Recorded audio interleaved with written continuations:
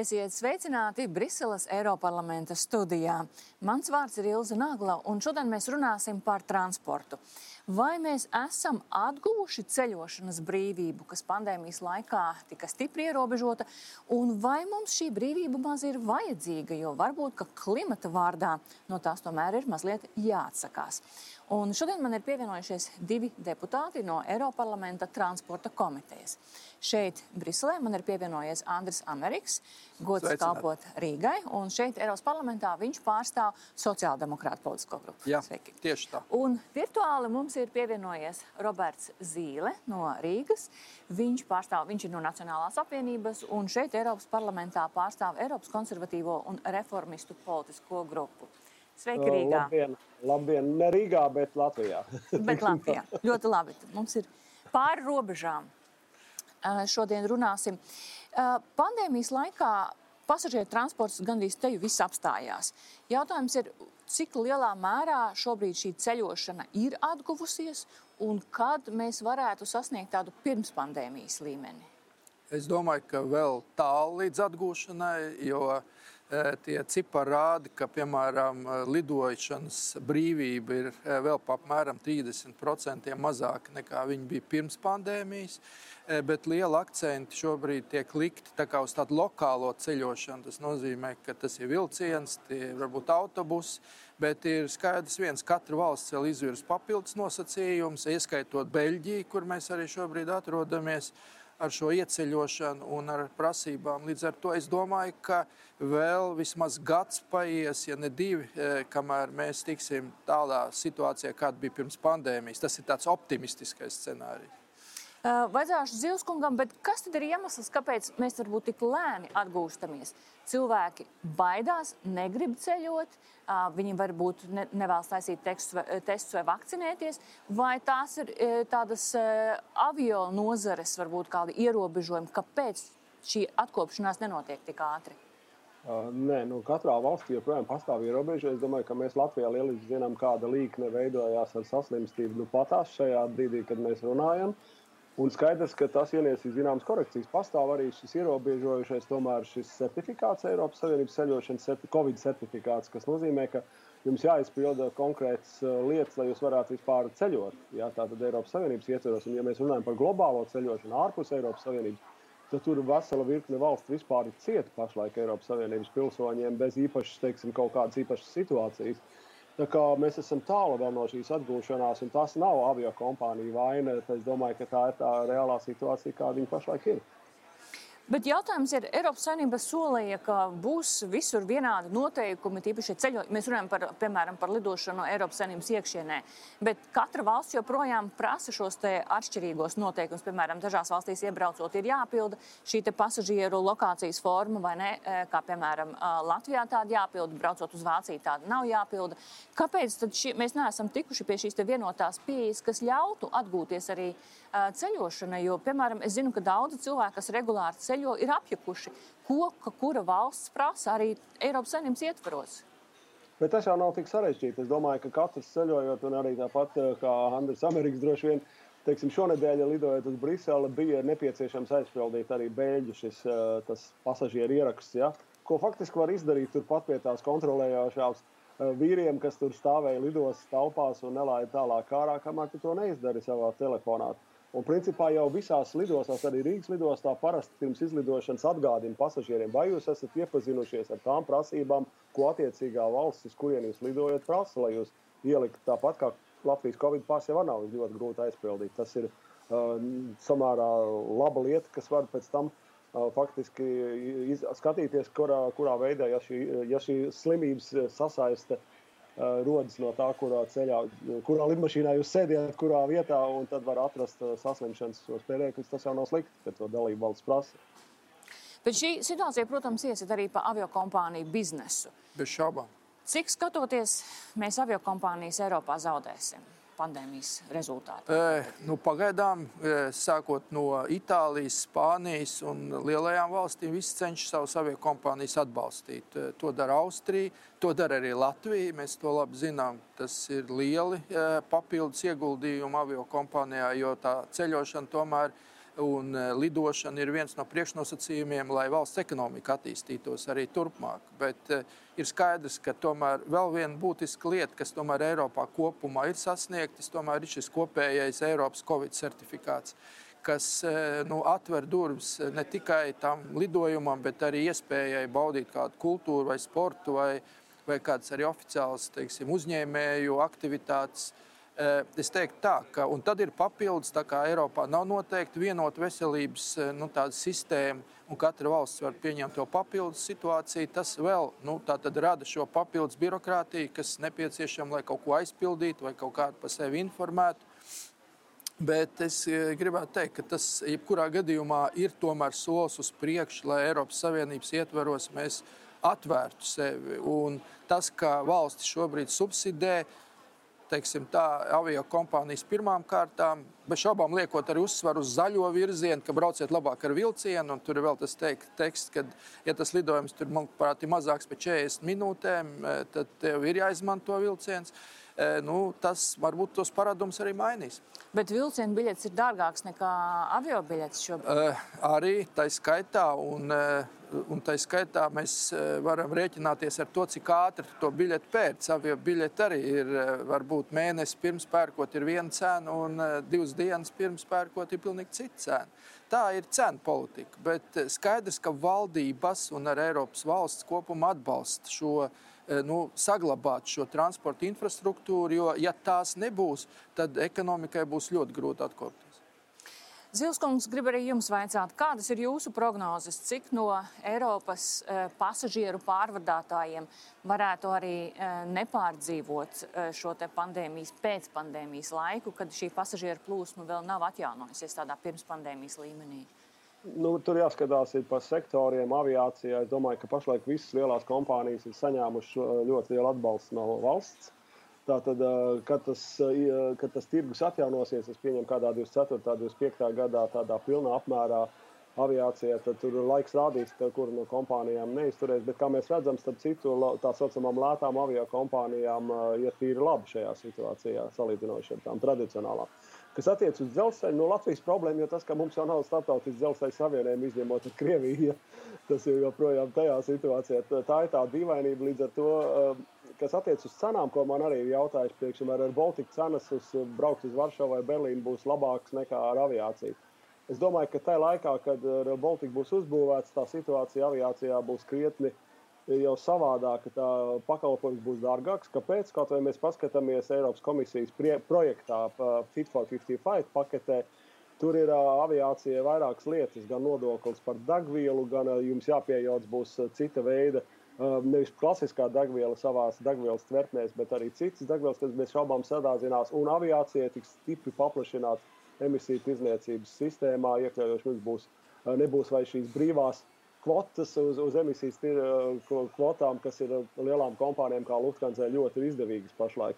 Tā kā es domāju, ka daudz kas mainīsies, bet katrā ziņā aviācijas pakalpojums visdrīzākais būs dārgāks. Savukārt dzelzceļš no Eiropas transporta politikas ir tas, ko uzskata par vidē draudzīgāko, un līdz ar to tur nebūs šāda apgrūtinājuma. Un skaidrs, ka cenām vajadzētu izlīdzināties starp aviāciju pašlaizējā tirgu un dzelzceļu. Zilskungs, šo apgalvojumu es gribētu tomēr pieneglot. Tātad jūs sakat, ka tad, kad būs uzcelts Rail Baltica, tad ar vilcienu aizbraukt no Rīgas uz Varšavu būs lētāk nekā aizlidot no Rīgas uz Varšavu, vai tā?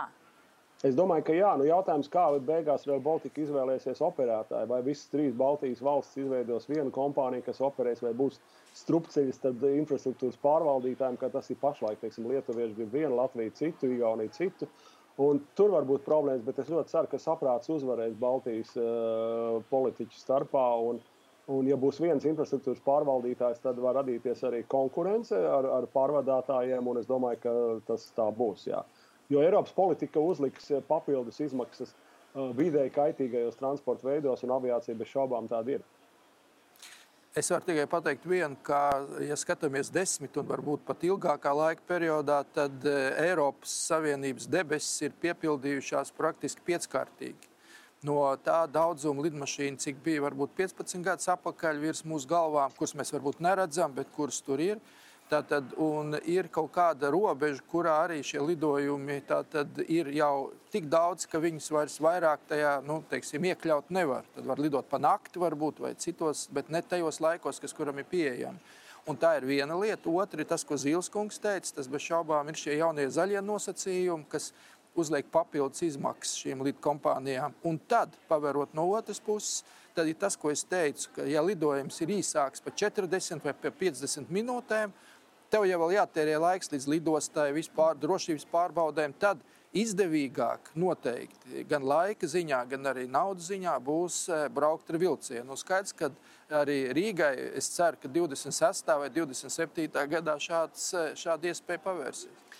Protams, ka arī pārvietošanās ar vilcienu tāpat rada izmešus un rada kaitējumu dabai mazāk nekā avio, tas ir elektrifikācija, jo lielākā daļa tomēr tas dzelzceļa transporta ir elektrificēta Eiropas Savienībā, ļoti nospiedošā daļa. Un otrs, kas tagad tiek piedāvāts arī, piemēram, attiecībās ar Briseli un Vīni, Briseli un tagad uz Budapeštu, piemēram, ka tiek piedāvāti tie naktsvilcieni, kur tu pat vari savu tā kā mašīnu uzbraukt virsū un pats aiziet tur, kā lai saka, lai neradītu vēl papildus šo autotransportu, plūsmu. Tas lielā mērā agrāk tikai to darīja Somi ziemas laikā, kad tu vari, savu mašīnu uzlikt un tad tur braukt pa nakti, lai neradītu papildus slodzi. Es teiktu, ka būs ļoti daudz izaicinājumu, bet dzīve mainīsies. Es varu pilnīgi droši pateikt, ka dzīve mainīsies. Skaidrs, ka tās cenas, kas ir saistītas ar jau komerclidojumiem, tā ir šo kompāniju noteikti politika, kā jau es teicu, var nopirkt šodien Ryanair biļeti par 12 vai par 100. Bet jūs sakat, ka mēs esam pieduši pie šīm te lētajām aviolīniju cenām. Tas vairs tā nekad neatgriezīsies, kur mēs pa 20 eiro varam aizbraukt no Rīgas uz Briseli kādreiz. Tā kā aicinām uz Briseli, uz Eiroparlamentu grupu, viesu grupu, kuras arī deputātiem ir atļauts, ja tu pērc pirmās 10 biļetes Ryanairī, viņas maksā 12 vai 15, jeb 18 eiro. Ja tu pērc jau tālāk nākošās, tās jau maksā 40 eiro un vēl nākošās. Tā ir lidkompāniju politika. Un, piemēram, ja tu gribi atvest grupu 25 cilvēku, tad tu pa lēto viņu pat atvest nevari. Es nezinu, kā tas būs. Skaidrs, ka inflācija un arī daudz kas cits ietekmē šos nosacījumus, bet, kā es vēlreiz teicu, viennozīmīgi šis zaļā, jeb ekoloģiskais vektors, viņš noteikti papildus dos arī uzdevumus visām nozarēm. Tas ir autobusiem, tas ir arī dzelzceļam un tas ir arī avio. Zīles kungs, gribu arī jums vaicāt, ir jauniešu vidū pat tāda kustība, kas saka, ka varbūt ir mazāk jāceļo, varbūt, ka nevajag katrā nedēļas nogalē vai reizi mēnesī braukt uz kādu citu Eiropas pilsētu, atpūsties vai izklēdēties, kā varbūt pirms pandēmijas laikā viens otrs darīja. Vai jūs piekrītat, ka varbūt, ka mums pašiem vajag klimata vārdā tomēr atteikties no tās ceļošanas brīvības tādos apjomos, kā bija pirms pandēmijas? Es domāju, ka ir, protams, tāda kustība jauniešu vidū ir īpaši, bet es domāju, ka tā tas nestrādās pasaulē tad, kad šī pandēmija faktiski izbeigsies un skaidrs, ka viņa izbeigsies. Tad pakāpeniski situācija cilvēkiem būs tieksme satikties un jauniešiem tā skaitā. Es domāju, ka tas ir tikai iegūms. Es, protams, zinu šo viedokli, man viņš izskan arī no zaļo deputātu transporta komitejā, kurā gan jāsaka, tad jau ir jautājums, kad jau viss ir tik kaitīgs, lidmašīnas, un jau mēs vairāk lidosim un vairāk izmeši, tad jau varbūt arī zirgi pajūgi arī. Zirgi jau arī rada piesārņojumu, tāpat kā visi lielopi, arī govis un tam līdzīgi. Tad jau mēs varam nonākt līdz kaut kādam absurdam. Tā kā es domāju, jāsaglabā prāts. Skaidrs, ka pandēmija iemācīja mums strādāt attālināt, un arī šodien mēs sarunājamies daļēji attālināt. Tas nozīmē, ka tādas iespējas būs, bet es domāju, ka cilvēkam satikt cilvēku un jauniem cilvēkiem īpaši ir ārkārtīgi svarīgi. Un es domāju, ka tas jāpaliek arī nākotnē, jo nekas nevar aizstāt gan studijās, gan biznesā, gan politikā tiešo kontaktu. Bet bez pandēmijas laikā redzam, ka tas piespiedu ceļošanas, samazināšanās ir atstājis kādu pozitīvu ietekmi uz klimatu? Uz emisijām? Jā, bez šaubām, ir īpaši pagājušajā gadu pavasarī mēs atceramies, tur bija tā, ka pat varēja redzēt no Delī, no Indijas galvaspilsētas, varēja redzēt kalnus Himalajus, kas normālos apstākļos tur nav iespējams redzēt. Tas viņiem nebija gadu, es nezinu, cik ilgā laikā, bet varēja redzēt šos Himalaju kalnus, tāpēc, ka smogs pazuda. Faktiski tas ieviešums gan visādā ziņā cilvēku kustība ir mazāka un pandēmija daudz ko iemācīja īstenībā. Bet skaidrs, ka tādā lockdownā, kā bija pagājušajā gada pavasarī, liela daļa no Eiropas, tas nav veids, kādā cilvēkiem būtu jādzīvo. Tas, protams, parāda, ka tas uzreiz dod samērā ātru rezultātu vides aspektā, bet tas nav ilgspējīgs rezultāts. Ceļošanas brīvība no vienas puses un rūpes par klimatu. Abas jauniešiem tā kā svarīgas lietas, bet nevar abas divas reizē izdarīt, vai ne? Kaut kur kas jāupurē, bet, manuprāt, jauniešiem ir ļoti būtiski arī šī komunikācija, tikšanās. Un tu jau nevari visu laiku no rīta līdz vakaram sēdēt savā tur laptopā vai kaut kur. Var. Var, bet vai tas ir labi, tas cits jautājums?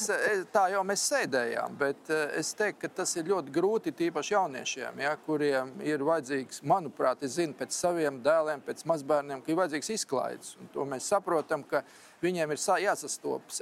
Es uzskatu, ka lielā mērā ir kaut kur līdzsvars, ir kaut kur upuris tam, jo arī zaļā ideja lielā mērā nāk no jauniešiem. Velosipēds, kājām iešana, tātad tas ir tāds, uz ko arī šeit spiež politiķus, tai pašā transporta komitejā mums.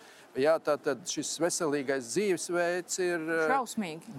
Jā, tas ir, ar to mēs saskaramies, un tur kaut kas būs jāupurē kādam, bet tas nenozīmē, ka tikai viena puse tagad mēs aizmirsīsim visu un iesim tikai kājām vai brauksim tikai ar velosipēdu. Tā tad ir kaut kādai veselā saprāta robežai jābūt.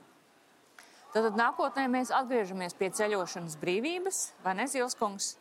Atgriežamies, bet šādas izmaiņas būs, protams. No cilvēku praktiskās darbības un motivācijas tur būs izmaiņas ceļošanas aspektā. Paldies uz šīs pozitīvās notas. Arī gribu šoreiz jums abiem teikt lielu paldies. Ceļošanas brīvība būs dienas kārtībā. Tā ir lieta, no kā mēs neviens droši vien neatteiksimies tik viegli, lai arī varbūt klimata aicināti, bet tā mainīsies. Mūsu ceļošanas paradumi mainīsies. Transporta nozare mainīsies, tā kā pārmaiņas būs. Un kādas tās būs, to tad skatīsimies un laikam līdzi. Uz redzēšanos!